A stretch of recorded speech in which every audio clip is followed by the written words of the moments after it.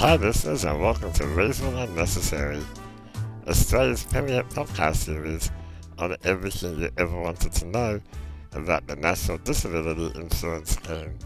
I'm your host, Dr. George Talopoulos, and on today's episode, we're talking about how we can make the NDIS work better for everyone. To help us work through these issues, I'm pleased to welcome Kirsten Bean, Campaign Director of Every Australian Counts. Welcome, Kirsten. Thanks for having me, George. I'm really excited to have you on the program because you are effectively probably the most knowledgeable person when it comes to the NDIS, and that you've been there from day one. Is that right? I think that's very kind of you to say, George. I have been doing this for a little while now. I think that would be the best way to describe it. I don't know that I'm the most knowledgeable person out there, but I have been doing it for a while. So, for people who haven't heard about the Every Australian Counts campaign, and I don't think that there's that many people who haven't heard of it, can you just tell us about you and your involvement and what the campaign itself was all about? Yeah, so people might not know that actually the idea for the National Disability Insurance Scheme has actually been around for a really long time. It's actually been floating around since the 1970s. And there was a proposal for a scheme just like it sitting in the Senate when Whitlam was dismissed back in the 70s. So the idea of the National Disability Insurance Scheme has actually been around for ages.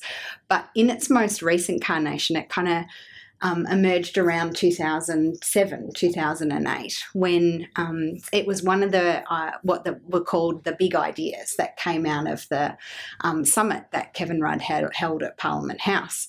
And around that time, there were a bunch of individuals and organisations who all started to meet, who all wanted to talk about this idea for an NDIS, but more importantly go, well, how could it go from just being a good idea to how could it actually become a reality?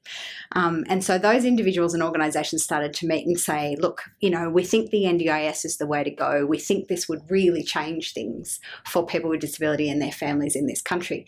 But it's so big and so complex, and it's going to cost quite a lot of money. It won't get up without a fight. And so what can we all do to make sure it becomes a reality? So there were three big organisations in the sector at that time, the Australian Federation of Disability Organisations that represented people with disability, Carers Australia that represented families and carers, and then National Disability Services that represented specialist disability service providers.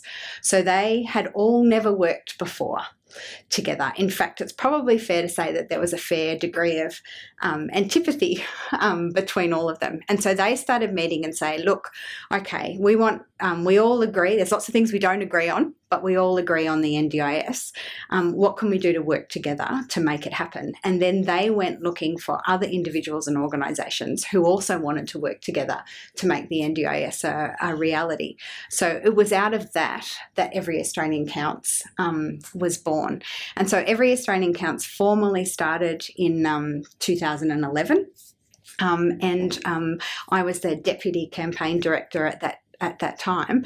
And then basically from 2011 to 2013, Every Australian Counts was basically a really old-fashioned grassroots campaign movement that just went out and built all of the political and public support that led to the introduction of the NDIS in 2013. So from an idea that had actually been floating around for a long time, the actual period where we were actually on the ground campaigning actually was reasonably short. So to go from, good idea in 2011 to actual reality in 2013 is actually a really, it's a relatively short space of time. And I remember the meetings quite vividly, where we all meet up at Parkville and get together and talk about who we thought was most likely to get across the line. And remember we had all the politicians and tried to work out who was supportive and who was almost there and all that. And look, to be honest, even though it was a very short amount of time in the scheme of things, there was also a real feeling that this was a big fight ahead of us. Like, I don't think we ever actually, well, for me and for the people that I was working with, we didn't actually think that we'd done it until Julie Gillard came up on that big screen at Federation Square with her announcement about the site or the launch sites as she described them. So it was actually a very exciting time because we were all not quite sure what was going to happen. Yeah, and I think there's a couple of things about it. The first is that the campaign itself was actually the end of years and years and years of hard fought advocacy by people with disability and their families for a better go for people with disability in their countries. So it would not have been successful if there hadn't have been years and years and years of very hard yards done by people with disability families, advocacy organisations to really advance the rights of people with disability in their countries. So it would not have been successful if all of that work hadn't been done for years and years and years beforehand. It was that evidence that we'd built up, over the time, and that the broken system, all that stuff that, the Productivity Commission then was, and for me, the Productivity Commission report in 2011 really articulated the vision. And it was an economic body that told us something that we already knew, but did it in a way that was very convincing. Yeah, so what was really awesome about the Productivity Commission report was that you had all of these hard heads, all these sort of pointy bean counters at the Productivity Commission who made the economic case for why the NDIS was so important and so necessary. But what was extraordinary about the Productivity Commission is that they got more than 1,000 submissions to their inquiry. And many of those submissions were just ordinary people with disability, family members, people who'd never made a submission to any kind of government inquiry before, but who wanted to explain why this was so important to them. And I think that was the most submissions that the Productivity Commission had ever had to any other inquiry, ever. And what that did was it explained the social cost of not having an NDIS. It explained the impact on real people's lives. And so it gave the inquiry heart. And so you had, on the one hand, you had head with all the kind of, hard head economic analysis, but you had heart from all of these stories from people with disability and their families about what was wrong with the current system and what they wanted to see change. And so I look back on that and report and say, if it had been one or the other, it wouldn't have worked. It was the bringing together of both of those things that made it so powerful. Absolutely, and the other thing is that I thought that the Productivity report gave us a new language that we could use. So we started talking about this as an investment. And I think that when we started, because obviously people with disabilities and families are going to want this, but that's not enough, right? You need the whole community to want it. And when we started saying that this is an investment in better outcomes in the long term, then that was the clincher. I think that's when, that's when we got the people who otherwise would be probably not that in favour to say, yeah, well, if it's going to bring more returns than costs, then I thought that's when we were sort of much closer to winning the fight, so to speak. Yeah, I think there's a couple of reasons why ultimately we convinced the public and the politicians that the NDIS was really necessary. And I think that the first reason is that you're right, that we built not just a social case, but also an economic case. It's something actually that doesn't get reported anymore, because we're a few days down the track.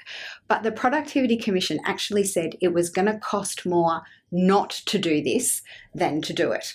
And it's funny from the perspective of 2018, everybody seems to have forgotten that a bit when they talk about the costs of the NDIS, but the Productivity Commission said it was going to cost more not to do it than to do it. and that, yes, it was an investment in people with disability and it would pay off in the long run, not just for those individuals, but for the broader Australian community. So they really built that economic case. But I think the other reason is that ultimately the campaign was successful, but it's because Australians really, really believe in a fair go. And so what the campaign was able to do was it was just ordinary people with disability and their families telling their story about what their life was like now, but what it could be like under an NDIS that really brought that economic investment to light.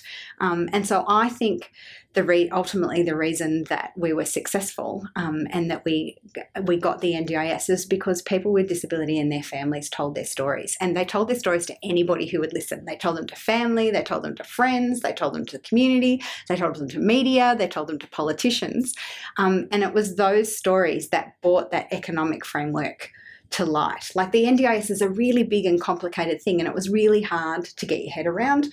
But what those stories did was explained to people what the impact was like on their daily life and what their life could really be like if they got proper support.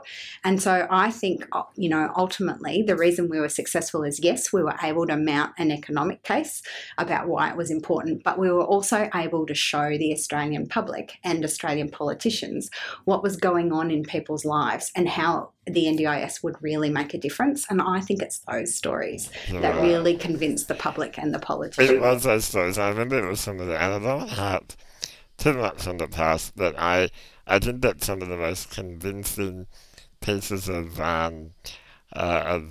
just things that were said were that 2 showers a week. I remember that when people would talk about that's not okay. When people will talk about the fact that, they if they had a car accident, that they got this level of support, but if their disability was a result of something else that they didn't, and people thought, this is the fair and right thing to do. And there we are, we've sort of convinced people on both sides, or all sides of politics. So we're, 5 years on now? Yeah, it's kind of 8 years on now. Yeah, nearly 8 years on now. We've got an NDIS. Yeah. So cheers for that, hey? Yeah. Yeah, and it's not, it feels like such a long period of time for us, but it actually, in sort of public policy terms and social policy terms, it's kind of a blink of an eye. But it is remarkable when you stop and think where we were and then where we've got to. There are lots of problems with the NDIS at the moment, and I'm sure we're going to talk about those in a sec. But it is worth remembering this is an extraordinary economic and social reform that we're introduced. It's not been done anywhere else in the world. There's bits and pieces of it that have been done elsewhere in the world, but nowhere has they pulled it together and they're trying to do this. So the rest of the world are kind of watching us, kind of going, how is this going? Because it hasn't been done anywhere else. So let's talk about today. The annual report came out today by the NDIS, and I looked at the statistics. One of the statistics said that 88% of people who are in the scheme are either satisfied or very satisfied. To me, that's pretty good. The other thing, though, that came out was only 71% of people understood what was in that plan. And I thought, that's a horrendous statistic. So, what's going on? Yeah, we're travelling around the country at the moment holding a series of forums that we're calling Make It Work. And the purpose of the forums are to bring together people with disability, families, people who work in the sector, and to look at what's happening, 5 years on, and go, well, what's working well and what do we want to see more of? But then perhaps more importantly, what's not working well and what do we want to see change? What are our priorities for change? And one of the things that's really remarkable about the forums is that most of the time people come to the forums because things haven't gone well, and they want a chance to talk about that and put forward their ideas for how to make it better, which is great. But even when people tell stories about what's been difficult or what's been challenging or what's gone wrong, everybody always says, "But I really want it to work. I really still believe in it. I really think it's changed everyone's lives for the better. But there are all these problems with it." And it's really remarkable at the forums about how high support is for the scheme, despite the fact that there are lots and lots of things that are not going very well. And when we do research out in the broader community, we also find that support for the NDIS is still really high. So despite all the problems, everybody still wants it. Yeah, wants it to work. And the thing that I find really, really challenging is that it's often not working for those people who need it to work the most. So the more complex people, it seems like it's failing, particularly for people who've got health needs and higher complex sort of needs around housing and support. That there seem to be some issues with that cohort. But what I'm thinking though is that you're absolutely right, that we all want it to work, and that we're not that far into it, and it was a huge number of people that have come in a very short amount of time. We're talking about 180,000 people into a government scheme in 2 years in some areas. So do you think part of the problem has been the sheer pace of bringing people in? Yeah, I think there's probably been a few issues. One is that there is no blueprint for it. There isn't a map. So you're not copying this from anywhere else, and so everything that you come up against is a new problem. I think the other thing is that it is a genuine startup. It's something new, but it's not a greenfield site. It has to work within existing systems. So that's always more complicated. You are starting from something from scratch, but it's got to work with these existing systems. So that's complicated. The third thing is that it's a for good and for ill. It is a genuine partnership between the Commonwealth and the state and territory governments, and that has some advantages, but that has some real disadvantages, and that has further complicated things. And then I think the fourth thing, and then we hear this all the time at the forums, is that it's really apparent that the National Disability Insurance Agency doesn't have all the resources it needs to do the job it's got to do. So it's a pretty remarkable thing when people with disability and their families turn around and go, "Hey, we think this government agency needs more resources." But that's what people say at the forums, because they understand that all of the delays and all of the waiting and all of the waiting, they attribute that back to there's not enough people at the NDIA and not the right resources to get the job kind of done. So I think there's a whole bunch of factors that all come together that mean that things aren't going. It is a really big undertaking and no one thought it was easy, but to be honest, it's been harder than it needed to be. So let's get specific.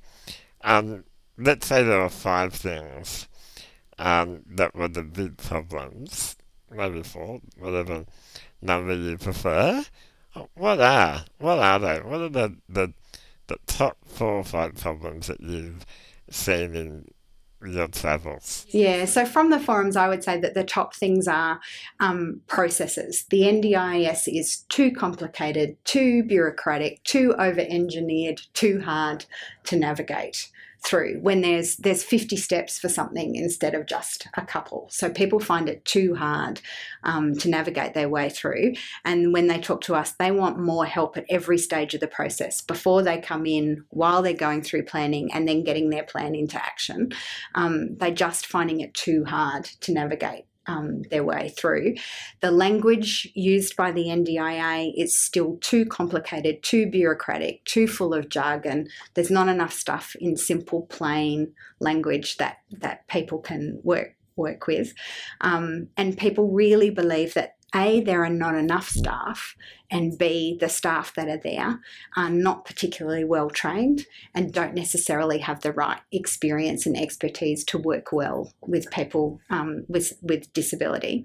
And that as a result, people are not getting the plans, the stuff in their plans that they need. So they're getting stuff they don't need, but they're not getting stuff that they do need, and there's no flexibility to move it around and work from them. So there's a whole bunch of what I call process issues, which are really burning people's crumpets. And it's really that quite a lot of the frustration at the forums is about this issue, is about just how hard it is to move through every stage of the process. And then there are a bunch of things about how the NDIS does or doesn't work with other systems, particularly health, but also transport, housing, justice, where everybody feels that they're getting caught in games between governments arguing about who's responsible for what and who's going to pay for what. And frankly, people with disability and their families don't care. They reckon they're just about time to get it sorted out, because people feel that they're being caught in these games and they're not getting kind of what they need. So there's a bunch of process issues. There's a bunch of issues about how the scheme does or doesn't work with other systems. And then there's a bunch of things about whether people are really able to have choice and control, whether there really are the services and supports that people want and will work for them, and whether they're able to find them and get them. And there's a bunch of stuff about, they call them thin markets, but it's really about, are there enough services and supports out there for you to choose from? And that might be a problem in a particular geography, a particular region, or it might be a problem with a particular type of support that you need. So you mentioned complex needs, but people talk about, I've got funding in my plan, but I've got nowhere to spend it. And so, in actual fact, it's all fairly academic. I've got no choice. And then the final thing that doesn't come up in the forums is that, and that I worry a great deal about, is the people who don't come to the forums. Because the people who tend to come to the forums are by definition are kind of a bit more connected and have heard about the forums and able to get there and talk about their experiences. And so I'm really worried about the people that Every Australian Counts never hears from. The people who have real complex needs, the people who don't have families to help them navigate the system, people who come from an Aboriginal or a Torres Strait Islander background, people who come from a culturally diverse background, I worry about the people that I never hear from, which is for whom the scheme is not working well. So if you talk to advocacy organisations, they are the very people who are not getting the outcomes we want to see out of the scheme. Absolutely. And the other, what's clear from what you've said is that the problems that we're seeing are really around how the NDIS is implementing it. It's the policy itself is a good policy. Yeah, reasonable and necessary, social control. All these things are really good and they're fundamental to the legislation, but somehow when you involve governments and lots of them and they're all involved in implementing it, they start making up lots of rules and all sorts of hurdles that you need to get over, and let's say lots of excuses, and sometimes that's the problem, yeah?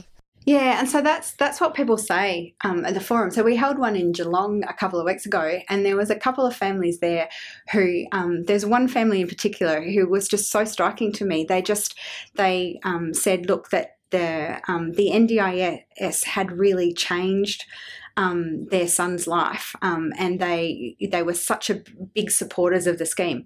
Had to go to the Administrative Appeals Tribunal to get the right supports in the plan, but they were such a big supporters of the scheme because it had really changed his life and the lives of everyone around him.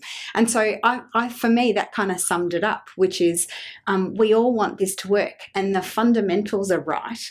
What we're not getting right is how it's being rolled out. Can I go to that question of the 71% who didn't understand their plans? going on there? I mean, I can sort of relate to this because I think that people uh, get this funding and get confused by lots of jargon words like, support coordination, capacity building, core supports, all these lots of words that you need to learn in order to understand what's in your plan, and then consumables and what's a consumable and what's AT, and we've always made up this whole language of NDIS where unless you know it, you're gonna look at your plan and think, I don't know what to do with this.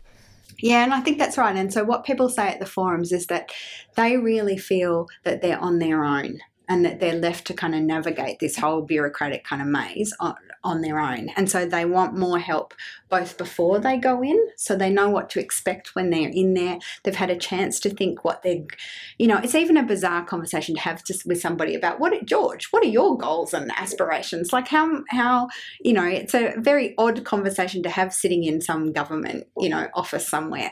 So they want more help before they go in, so they know what to expect and they have a chance to think about what they need and what would really make a big difference to their life. Then once they're in there, they want that process to be easier and simpler, and to be dealing either with a planner or a local area coordinator who they feel really understands disability, and treats them with sort of empathy and respect and really listens to what they have to say. And then on the other hand, when they get through the other end and they get a plan, they want someone to help them put it into action. So at almost every single forum that we've held so far, one of the things that people have asked for is not just more help, but people reckon that it would be a good idea to or everyone gets support coordination in their first year or 2 years, because they just want somebody, once they get this piece of paper in their hand, to go, what's next? What am I going to do, next? And there's even really simple things like the language in the plan doesn't match the language in the portal, which doesn't match the language in the price guide. So if you're trying to line up all your ducks, all those things are called different things in each of those formats. So even a really simple change that could be done is make all those things line up. So if it's called something in your plan, make it call that in the portal and make it call in the price guide, so where you're at. Because really, people want to do the right thing, but at the moment it's too hard to work out what that should be. So I think what would be devastating after all of these years would be to get to the end of rollout and get everybody in the scheme and get everybody going and find that not much had changed.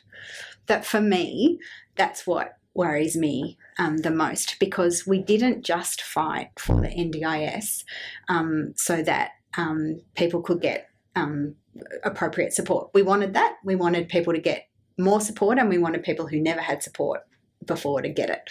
And that was an important part of it. But we also wanted things to change. We wanted people to be included into their communities. We wanted them to have the chance to move out of home, to get a job, to do the stuff in the community they always wanted to do, to get out there and be part of things.